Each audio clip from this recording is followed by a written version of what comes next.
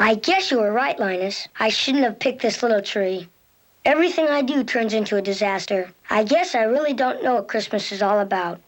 Isn't there anyone who knows what Christmas is all about? From the haunted heartland in Omaha, Nebraska, my name is Brian Corey, and I welcome you all to this special holiday spectacular Christmas episode of the Necronomicast. My guest for a late night conversation is writer and producer Mark Onspaw. Mark's a native Californian. He worked with the Groundlings. He studied special effects makeup in college. He's won recognition and awards for his screenwriting, his books, his novels, and tonight he's going to be sharing some creepy Christmas stories from his collection entitled Christmas Ghost Stories, a collection of winter tales. So I invite you to spark that Yule log. Let's relax, dim the lights, and welcome Mark Onspaw for a late night conversation here on the Necronomicast.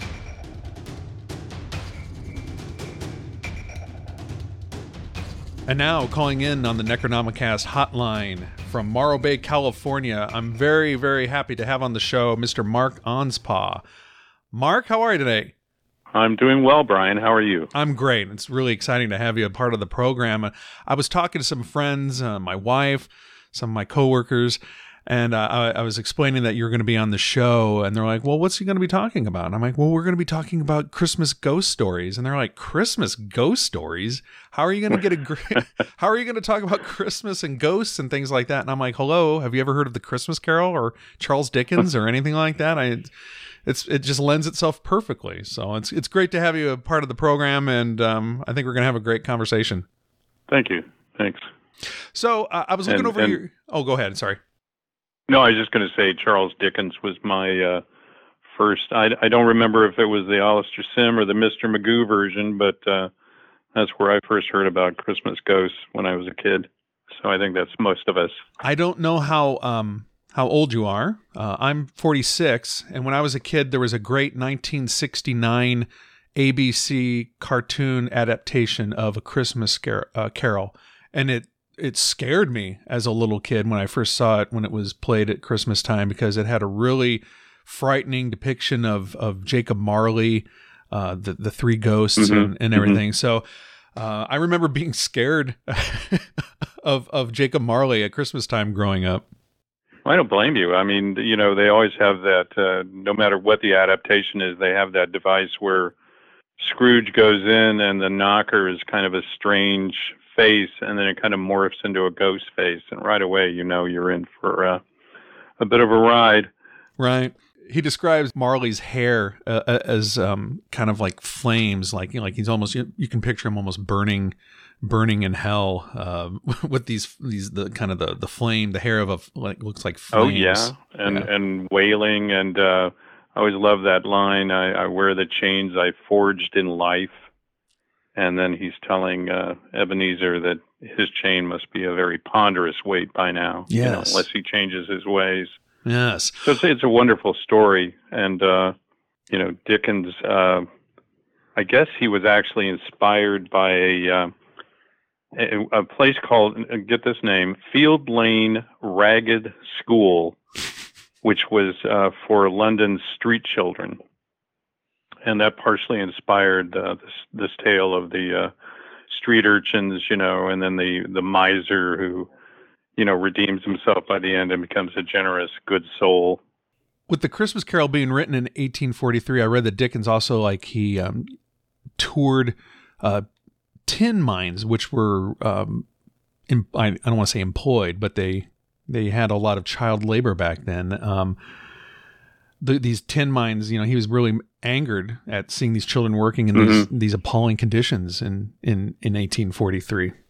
I think, anything. In fact, Monty Python had kind of, not to be belittle child labor and everything, but they had a thing where these two guys are kind of comparing their Dickensian childhoods. And one said that he grew up in a box by the side of the road. And the other guy says, "Oh, we would have been happy with a box." Yeah. I remember that bit. I'll have to look that up. I totally forgot about that. I might have to find an audio clip of that and insert it in. I do remember that. That was a good bit. But it were house to us. Oh, well, we were evicted from our hole in the ground. We had to go and live in the lake. Hey, you were lucky to have a lake. There are over 150 of us living in a small shoebox in the middle of the road. Cardboard box? Right. Oh, you were lucky. We lived for 3 months in a rolled-up newspaper in a septic tank. Every morning we'd have to get up at 6, clean out rolled-up newspaper, eat a crust of stale bread, then we'd have to work 14 hours at mill, day in, day out, for 6pence a week. And then when we'd come home, Dad would thrash us to sleep with his belt. Luxury. Now, we were talking about the chains that we forged in life. Let's talk about the chains that you've been forging in life. Oh, thank you so much. You're a native Californian. Looking at your bio, yes. You're a big fan of horror, science fiction, and DC comics. So you're kind of a guy after my own heart. I enjoyed DC comics. Oh, good. As a kid growing up too. Yeah. I was buying comics before there were comic book shops. I get them at the local liquor store, and every week I would run down and I wouldn't run. I'd probably take my bicycle, but yeah, I love DC comics. I haven't read much lately, but I still love the characters. Oh, sure. I would ride my bike to, we had a comic book store here in Omaha, and we still do. In fact, it's called the Dragon's Lair. And I used to love going there and going through the comics. And I had a sister, she's passed, but when I was a kid, she was 20 when I was born. And so in my house growing up, she was out of the house, but she had a lot of her old comic books. And next to the Archie and Jughead and all that stuff, there was a lot of great EC comics and just the frightening comics of the day. So I kind of cut my teeth reading those the scary Tales from the Crypt kind of comic books back in the day. Right, and EC had a lot of great stuff, and then DC had House of Mystery and some titles like that. And yeah, all that stuff was wonderful. I think your sister and I were probably born around the same time because I've got about 20 years on you. Oh, okay. I'm now a respected elder. Yes, sir. Yes, sir. Maybe not so much. So you're a fan of the horror genre. I thought it was cool. I was reading through your bio. You worked with the Groundlings Theater in L.A. and you studied under people like Lisa Kudrow from Friends. And I did. How did you get involved with the Groundlings? Amazing.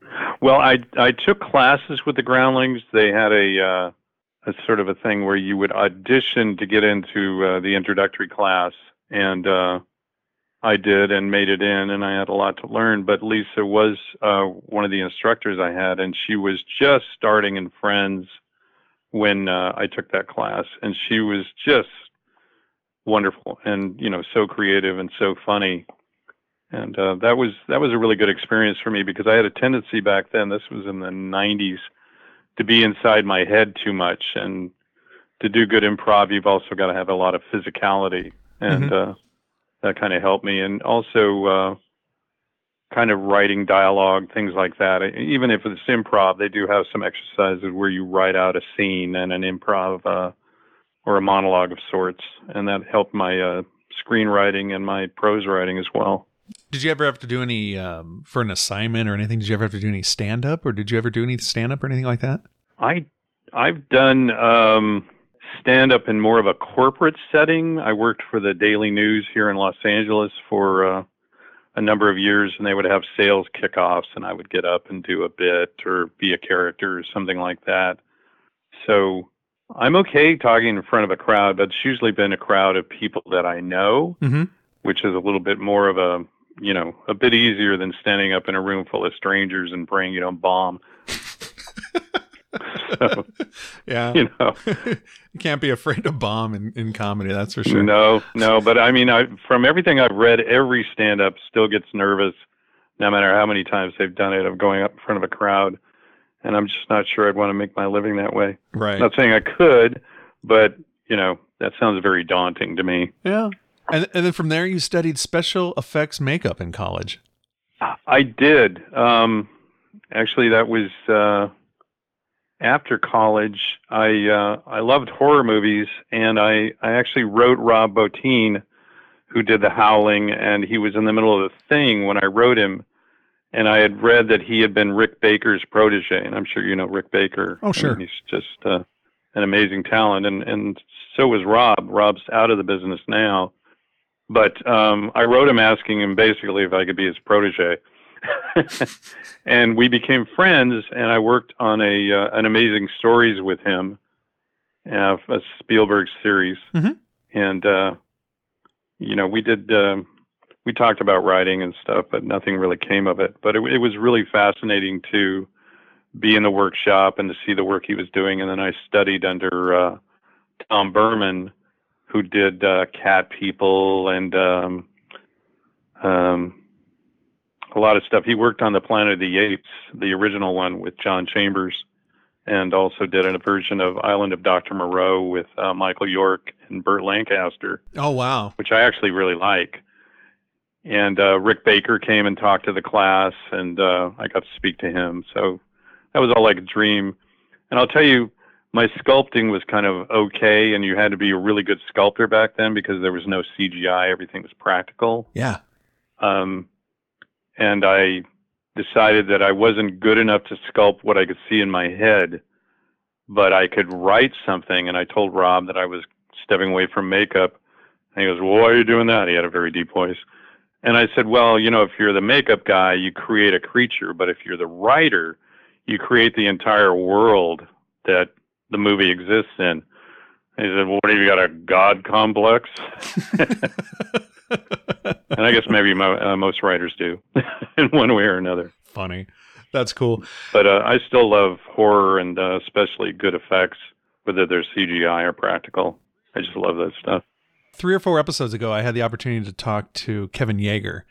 And oh, okay. Yeah. So I was talking to him a lot about the horror movies and everything. But I tell you what, if you go back and listen to that show, or if you listeners back there are behind, when you go back and listen to this, some of the good stories on that show were him talking about working on movies like Face Off with Nicolas Cage, and then he did the Mission Impossible thing. So he was very interesting to talk to about the horror aspect of it, but just special effects in general. And what a great time for you to be involved and kind of study with people like Rick Baker and kind of the golden age of like practical effects.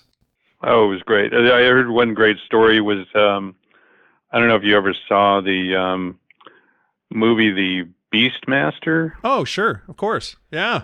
There was a guy, now I'm fuzzy. I'm not sure if he tried to get in on that or if it was the Swamp Thing movie. The Wes Craven one? Harkening back to DC again.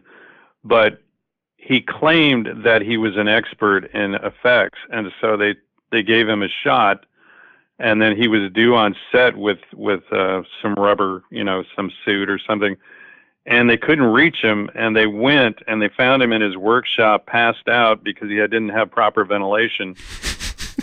So that kind of short-circuited his career in effects makeup. So, like, did he fall? Did he just pass out from like too much rubber cement, or?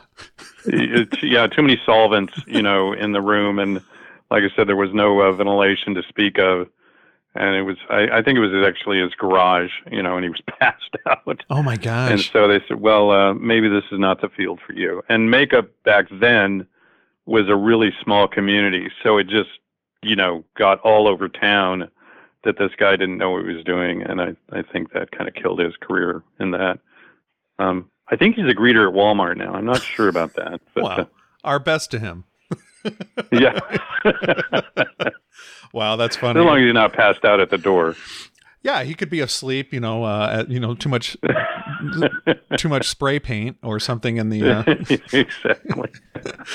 So then you start getting into writing, and you've got all these books, on your website, markonspa.com. When you have a link from our Necronomicast website. But short Thank you. stories, anthologies, novels. When did you start getting really serious about writing and publishing?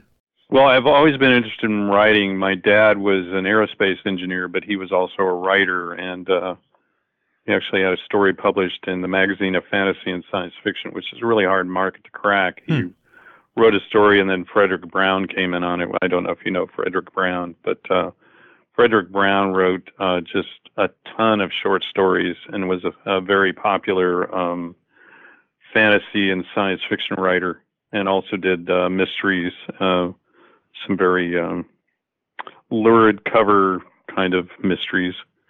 But I didn't get really serious about it until the 2000, 2001. I think my first sale was in the year 2000 to an online magazine called The Harrow. I really love writing, and I would make time for it, and I wrote my novel, The Faceless One, on my lunch hours when I was doing ad sales. And we'll just say that my lunch hours sometimes went to an hour and a half. But that was a wonderful experience. That book just kind of poured out of me. Some writers have that. Other books since then haven't been quite so easy, but it was almost like that story was waiting to be told. And I was inspired by that, by one picture of a mask I saw in a book, and then the story just came to me. And I love writing. As we get closer to Christmas, you have a collection of ghost stories, Christmas ghost stories. And like I was kind of talking about earlier, when we began this conversation, people were saying, well, Christmas, ghosts, what, and we talked a little bit about Charles Dickens, but even I put on an Andy Williams song, and he talks about the scary ghost stories and tales of the glories of Christmases long, long ago. Out in the snow, there'll be scary ghost stories and tales of the glories of Christmases long, long ago. So there is a tradition, American secular materialistic, brought to you by Walmart Christmas, probably doesn't realize. I mean, we can't go to Target and buy, any of the Halloween stuff anymore. You can't buy any ghost stuff for Christmas, but there's a long, long tradition of people through the oral tradition of stories and traditions of having ghost stories. Yeah, and I think a lot of this ties into the time of year. If Christmas were a summer event, I don't think that would have been quite as quite as a characteristic of the holiday. But since it's in December, the days are very short, the nights are long, and for I think as long as there have been humans, people would gather, around a fire and someplace warm, and there was nothing to do other than tell stories, basically. And stories of monsters and heroes and romance and valor, I think, have always been with us. And, Christmas itself, the Germanic people, they celebrated Yule, and that was a pagan holiday, and they had things like the hunt, was it the night hunt? That was a sort of thing that if you saw it, these kind of dread riders, then you would either die or you knew that pestilence or war was coming. And that's a very festive kind of thought. and so the wild hunt. The wild hunt. So, people back then, they would sing and carouse and dance and everything. And that was the way Christmas started being celebrated. And then Oliver Cromwell came in, and he didn't like people having fun. So, all that stuff was kind of outlawed. Mm-hmm. And that was like 200 years, from the 1600s until about Dickens' time. And by then, people were starting to re-embrace those traditions of having a nice time during Christmas. And, Queen Victoria, her husband, Prince Albert, brought in the Christmas tree, and Christmas cards started being sold at that time. And then merchants said, well, this is a good time of year to tie in sales of gifts, encourage people. Oh, you don't want to leave out the family with gifts, do you? Right. And it became that commercial thing we all know and love that starts in September now. That starts in September, sure. I had friends, they're taking down their Halloween decorations, and the very next, it was on a Saturday this year, and then on Sunday they're right out there putting up their Christmas lights and everything. You touched on Dickens. Him and people like-minded like him, kind of advocated, a humanitarian kind of focus to the holiday. Yes. Family gatherings, special seasonal food and drink, lots of dancing, festive games, generosity. Yeah, and acts of charity. I was in the Boy Scouts when I was a kid, and we would, quote, adopt a family every year, and everybody would donate gifts. It'd be like, well, we need a gift for an 11-year-old boy or a 12-year-old girl or whatever it was. And then the parents would take, this Christmas dinner with all the trimmings and all these wrapped gifts with the child's name on it, and I think when you're 11 or 12, seeing something like that really kind of gives you a clue to what Christmas is supposed to really be about. I don't want to sound like a Peanuts special, but, I think generosity and charity are really central to the true meaning of Christmas. It seems like the last, 10 years or so, maybe I've just been noticing it. Maybe it's something that's kind of always been simmering underneath, but it seems like it's kind of bubbling up to the top now. There's kind of a renaissance of things like, I see a lot of Krampus stuff nowadays. And, oh yeah.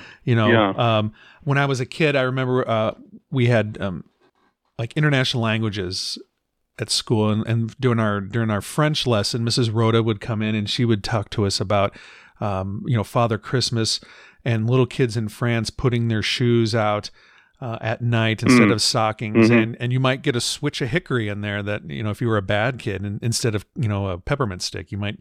So there's always kind of underneath the surface, there was like this, you better be good because, well, Santa might bring you coal, but Father Christmas might hit you with a stick or give your mom and dad a stick to hit you with. Krampus will take you away in a cage. Yeah. Did you ever hear about Belsnickel?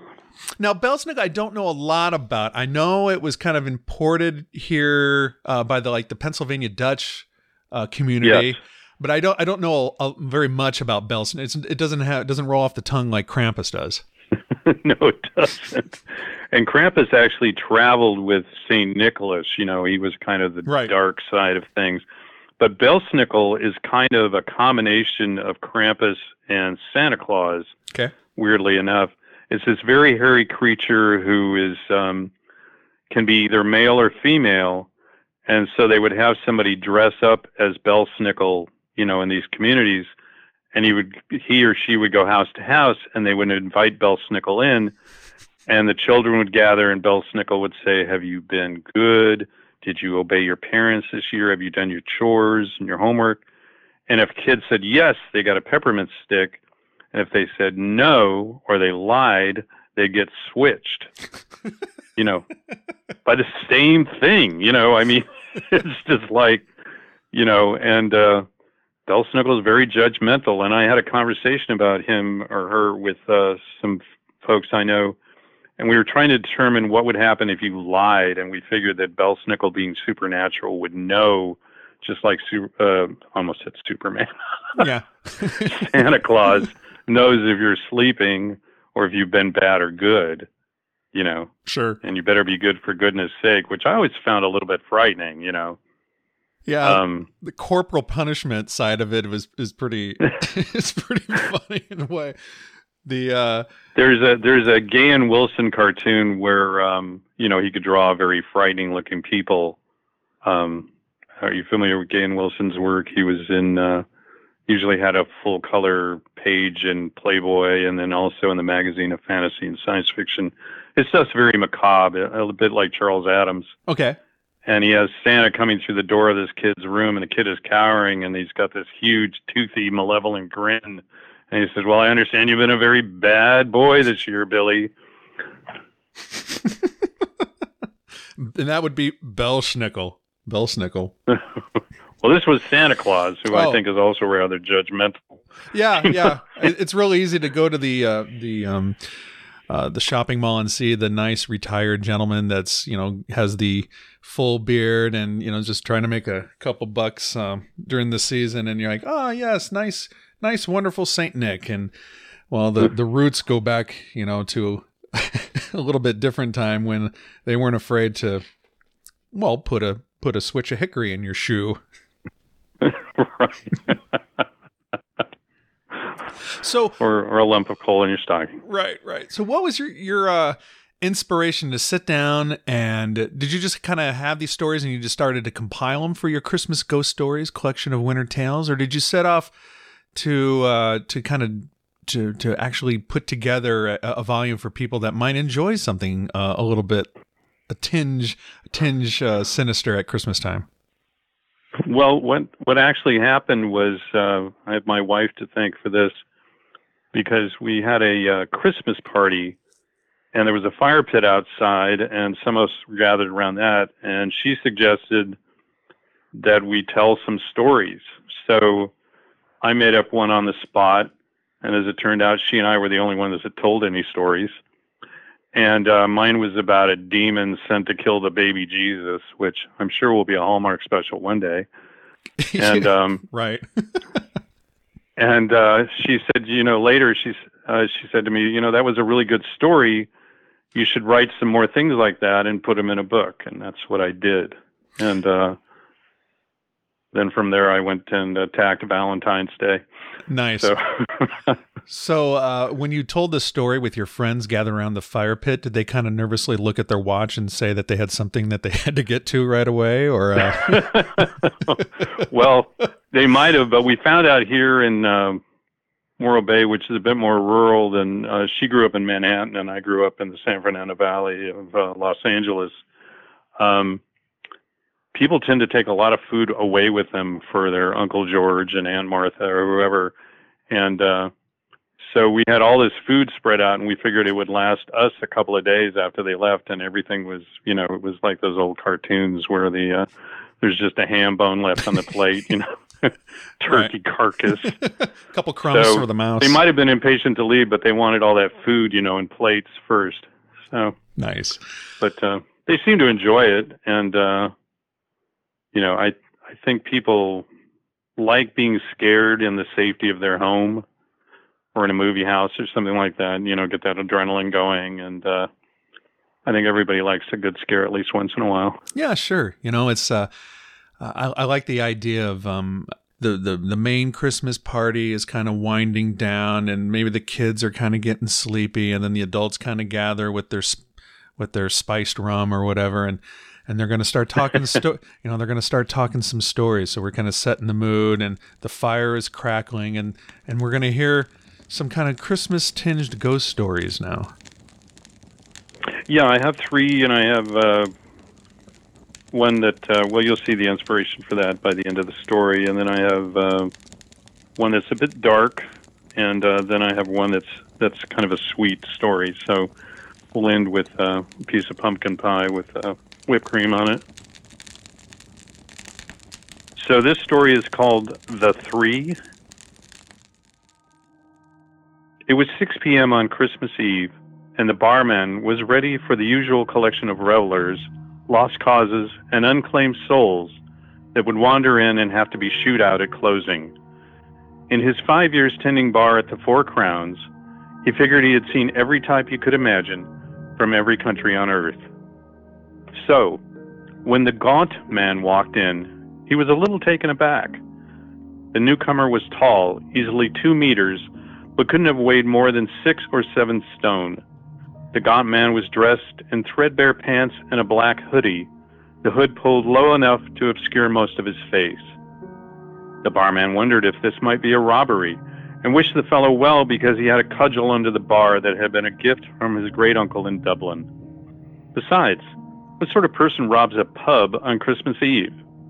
The gaunt man approached the bar, and the barman detected a wheeze. The gaunt man placed a very bony hand upon the bar as if to steady himself. A good bartender knows when to keep his mouth shut, and you never addressed a fellow's looks or his infirmity. If they wanted to share what was ailing them, they would let you know soon enough. "Happy Christmas to you, sir. What can I get you?" the barman asked politely. The barman had set up candles to make the place more festive, and an occasional flicker seemed to hint at a large grin underneath the hoodie. The gaunt man pointed to a bottle of single malt. The barman retrieved the bottle. "This thin?" he asked, wanting to make sure. The slightest inclination of the hood. A nod then. The barman poured the gaunt man 2 fingers of scotch, then looked at him. The bony finger pointed to the top of the glass. The barman filled it, and the gaunt man put a coin down on the counter. As the barman was picking it up, the gaunt man took his drink and a bottle to the booth far in back, where even bright lights or sunshine never seemed to penetrate. The barman looked at the coin, which was a gold sovereign from 1843. That had to be far too much. Sure, it was Christmas, but a coin like this must be worth £100 or more. Perhaps the gaunt man was a rich eccentric, or perhaps he meant to pay for several rounds with friends not yet arrived. Deciding they could settle up when the gaunt man was leaving, the barman put the coin in a special compartment near the register, where he kept large bills and once a diamond engagement ring. Shaking his head, the barman wondered if the coin might bring enough for him to buy his girl a dress that she had wanted. In the back, the gaunt man drank his scotch in silence. Outside, the entire transaction had been witnessed by the laughing man and the pale girl. The laughing man was tall, though not as tall as the gaunt man, but he was of an enormous girth, weighing easily 24 stone. He had bright red hair, a full beard, and a mustache that curled up at the ends quite on their own. He was dressed in a simple suit and a top coat with a fur collar. He carried a walking stick with a boar's head on the handle. On his head was a bowler hat with a sprig of mistletoe in the band. The pale girl was 7 or 8 and quite lovely. Her hair was such a pale blonde as to be nearly white, and her eyes were the solemn gray of an overcast sea. She was dressed in a pale blue velvet dress and a tiny top coat that had a sprig of holly on the lapel. In one pale hand was a small valise. The laughing man frowned, something he did not do often. "I say, has he been here every night?" His voice was a pleasant baritone, one suitable for announcers and radio personalities. "Different bars, but always in the back, where it's darkest." "Alone?" She nodded. "For over a week now," she said. Her voice was soft but mellifluous, the sort of voice an angel might have. The laughing man shook his head, not at all happy. "If something is troubling him, why not come to us?" "Perhaps he is too proud," said the pale girl. "Perhaps he is afraid." "Him? Afraid?" Now the laughing man did laugh, a hearty, booming guffaw that caused passerbys to laugh and wave. The laughing man tipped his hat to them and then bent down to the pale girl. "How can he be afraid? He is fear incarnate. He is the writer of the nightmare." The pale girl looked up at him and nodded. "But we are his family, and so we have a special place in his heart, a spot where fear might yet reside, and sadness." "But what is he sad about? What ails him?" asked the laughing man. But instead of answering, the pale girl was heading into the bar, and the laughing man had to hurry to catch up. The gaunt man did not look up when the laughing man and the pale girl entered the bar. He had known the minute they began peering at him through the window. It didn't make him angry. In truth, nothing could penetrate this miasma of sadness that had settled on him like a pernicious fog. The barman pointed to the pale girl while addressing the laughing man. "No kids allowed in this establishment, sir." The laughing man turned to the bar in a motion that was quick and surprisingly nimble for one of his size. He motioned the barman to come closer with a conspiratorial gesture. The barman drew close, and the laughing man lowered his voice. "That's my brother," he said in what seemed genuine sadness, "and that's his little girl, my niece. We're trying to get him to come home for Christmas. I thought she might be more persuasive, you see, and..." The barman nodded. "Just make it quick. I don't want to be sacked on Christmas Eve." The laughing man nodded and then produced a coin with a flourish. "For your trouble." And as the two walked toward the back, the barman looked at the coin. Gold sovereign, 1843. Now he was a bit worried. What if these coins were stolen, perhaps from a rich collector with ties to the police and the mayor? But if they were, wouldn't they just have spent regular money or wanted change? And him letting a family talk on Christmas Eve was hardly worth 100 or so pounds. The laughing man and the pale girl sat opposite the gaunt man. Normally, no one would be able to sit next to the laughing man in such a small space, but he did not have his great coat on, and the pale girl was no larger than a wisp. The gaunt man raised his glass in an ironic toast and drained it. The pale girl tugged on the laughing man's sleeve, and he inclined his head. She whispered in his ear, and as he listened, he went pale. "Emily says you want to quit," the laughing man said, gesturing to the pale girl. It was not her real name. They had been in their respective positions so long they had forgotten their true names. The pale girl had decided that she liked the sound of Emily, at least for now, and had asked that they call her that when it was just the three. Doting on her as they always did, they let her christen them Uncle Marbletown, the gaunt man, and Uncle Greathorn, the laughing man. "It's true, isn't it, Uncle Marbletown?" she asked, her tiny forehead suddenly lined with worry wrinkles. The gaunt man sighed, and the temperature in the bar plummeted 10 degrees. Several patrons gathered their coats tighter around them, and the barman checked the thermostat. "But surely you know you can't quit," protested the laughing man. "If you go, none of it works, and we shall all be in peril." "Unhappy," the gaunt man wheezed, and a mouse under the table with a crust of bread became so despondent it rushed home to check on its family, leaving the choice morsel behind. The gaunt man reached for his bottle, but it was empty. He motioned to the barman, but that good fellow was too busy seeing to a group of students who were ushering in their Christmas with spirits. The gaunt man excused himself and went to fetch another bottle. Liquor had little effect on him, and his gait was unimpeded, save for the fact that his hooded head hung low. The laughing man shook his head. "What will the August company say?" he asked worriedly. "And what about the author?" The pale girl patted the laughing man's ruddy face. "It's all right," she said, smiling sweetly. "I have an idea." "What sort of idea, my dear?" "You and I are going to give him a Christmas gift." "But he doesn't need anything."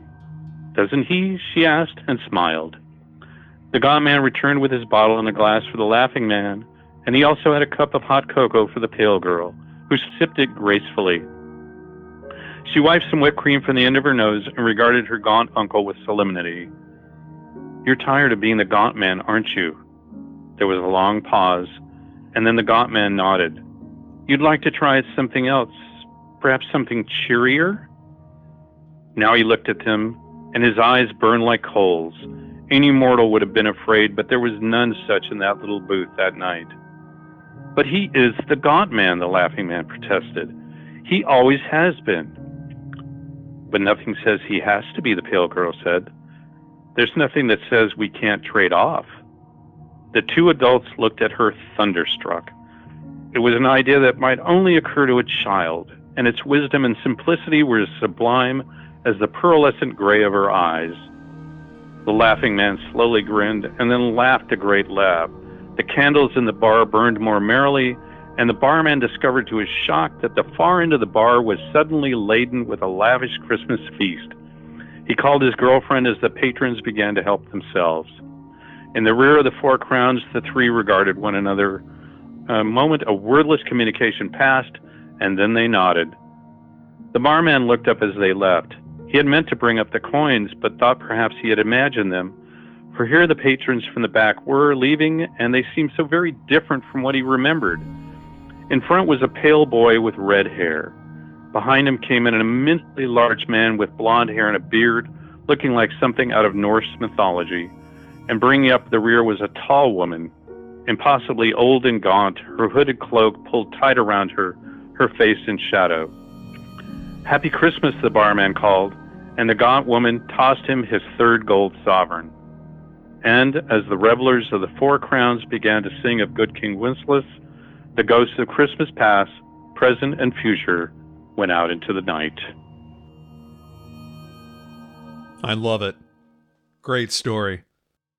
Thank you. It's like a refreshing little epilogue, a modern little epilogue to Christmas Carol with the three ghosts there. Thank you. Well, the next one is not quite so cheery, although in its own way it is. And this goes out to HP. This is called Christmas the Old Way. Mr. Lovecraft, going out to him? Yes. Very good. Yes. Every Christmas we come down from the crumbling and mold-ridden shops and homes of our town to the black and heaving sea, where our relatives emerge from the waves with presents, special delicacies, and toys fashioned for the young out of bone and coral, shell and gem. For our part, we bring nameless things from the forest and mountains, and toys for the young ones of bone and stone, wood and web. Then we feast for an entire week on black widow egg wine and squid ink lager, heaping trays of venomous vermin and poisonous rockfish. We stuff ourselves on raw eels and frisky beetles, and eat shark eye pie and hornet sting cakes. Finally, the big day comes, and the youngest are tricked out in all the finery we have brought in large trunks from the caves and footlockers from the sea. They dance and flap and caper about, their clothes the only human thing about them, and our aunts and uncles play eerie music on bone flutes and bladder drums, and we all laugh and sing the old songs. And come midnight on Christmas Eve, we all look to the skies, waiting for the first jingling of bells. And at last, we hear them. My sister starts to cry, and I sweep her up in my clumsy arms, my fused fingers making it difficult, but I hold her up and kiss her and comfort her in the guttural tongue of joy. And then, enormous tentacles covered in bells descend from the roiling clouds above and seize 1, 2, 3, 4, 5, 6, my sister among them. They are hoisted into the clouds, and we dance until dawn, then fall into exhausted sleep under slick oilcloth tarps and overturned skiffs, safe from the punishing sun. Later, as we dine on the traditional breakfast of jellyfish puddings and bear-lung pasties, their pulverized bones rain down from high above, and it is just like snow. Yes. Yes. Supernatural. You sound a bit mad there. Right? Supernatural knowledge unknown to civilized man. I love it. Fantastic.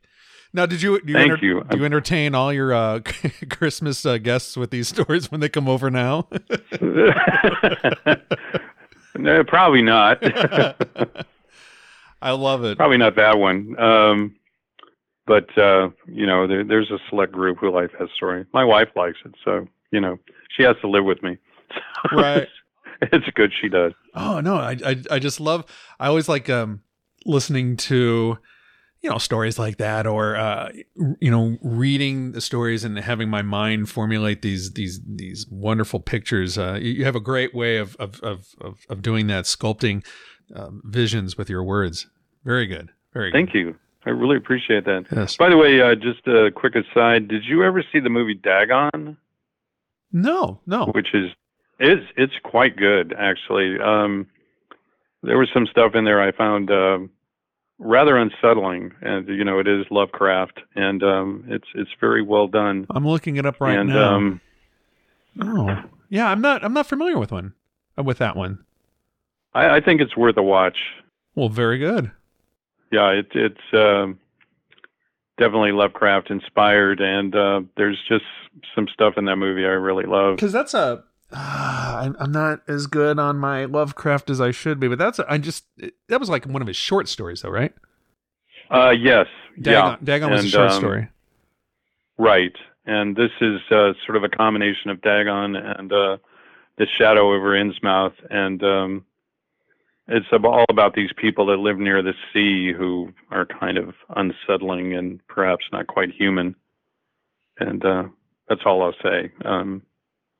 Like I said, it's really, if you love horror, it's a good movie to watch. Well, I'll check that out as part of my. Hey kids, we're gonna watch a nice Christmas inspired or a movie that the Christmas storyteller told me to watch. Okay, Dad, that sounds great. Right. Kids, let me tell you about H.P. Lovecraft. Yeah, right. Yes. soon to have his own Disney series, I'm sure. Ah, yes. Soon to be on on Disney Plus. Daggone. Yeah, right. Exactly. Be a weekly sitcom.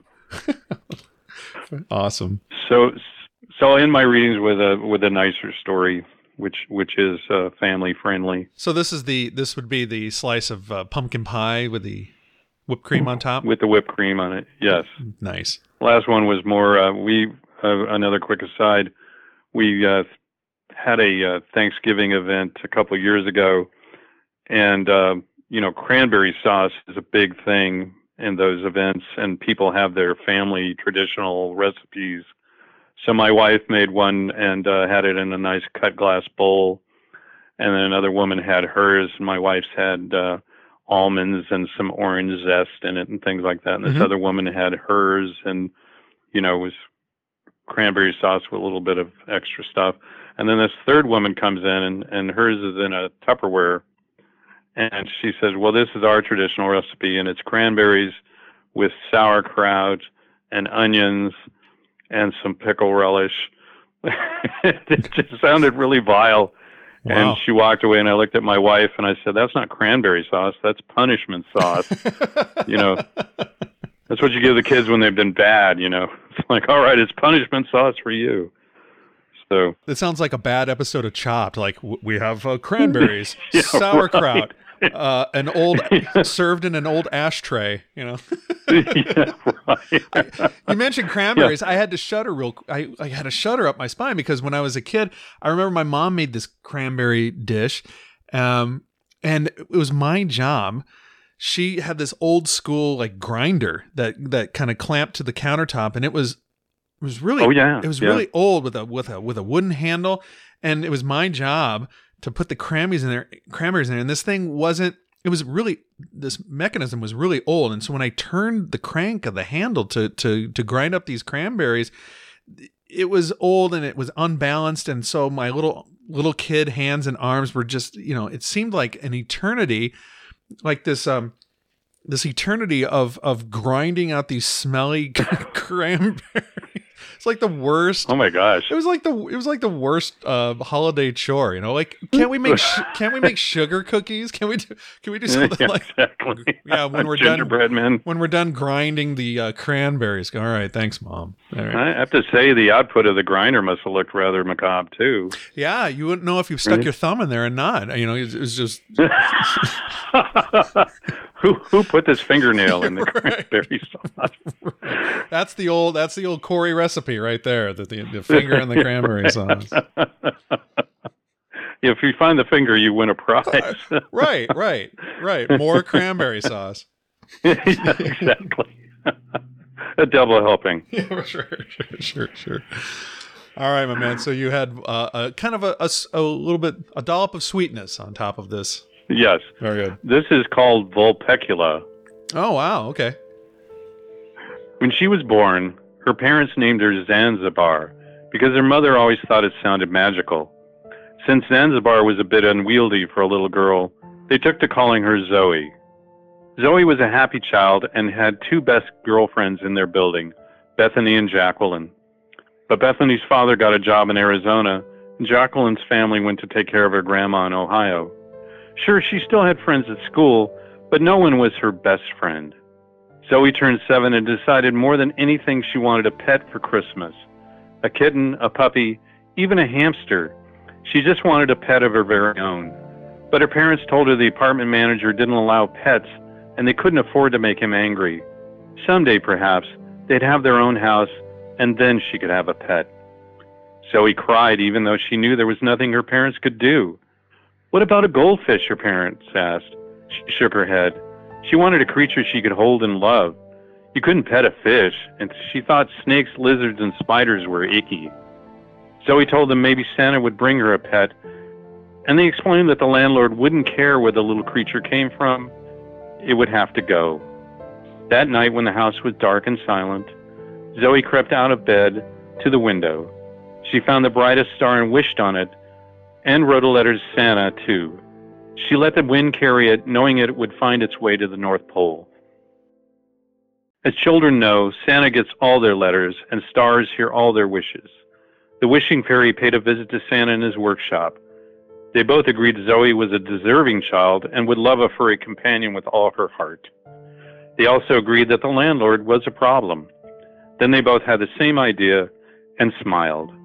The wishing fairy and Santa Claus combined their magic and gestured toward the heavens. It was 2 a.m. when Zoe woke up. A light in the window had awakened her, and she got up to see what it was. There, sitting on the sill, was a most remarkable creature. It was like a small fox, only made of midnight and stars. "Hello," it said. "My name is Vulpecula." "Hello," Zoe whispered. "I have been given life so you may have a pet." Zoe reached out and touched him, wondering if he would be cold like the night or hot like a sun. He was warm and soft and made a little trilling sound as she petted him. "Do you live in the sky?" she asked. "I do, but I am so small, I don't think anyone will miss me. Will I be all right until a real animal comes along?"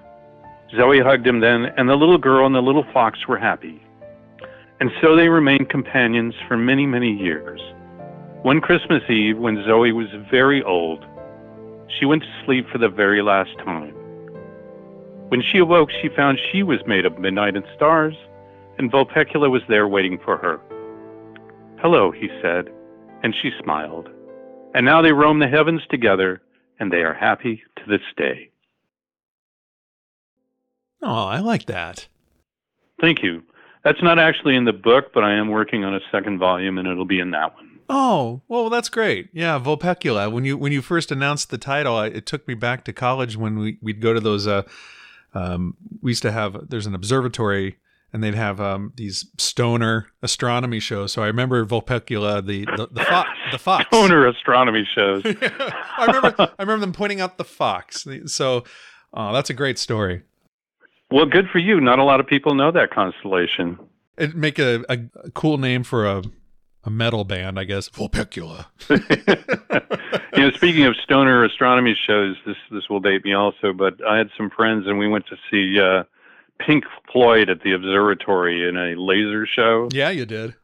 and that was, I tell you, the contact highs in that place were pretty phenomenal. Why is everybody leaving, going to their car in the parking lot and coming back? That's funny. Yeah, and why is everybody heading to McDonald's afterwards? That's right. Oh, the floor is littered with Little Debbie snack cake wrappers. Exactly. And those little donuts. Yeah, right. I thank you so much for sharing all those stories.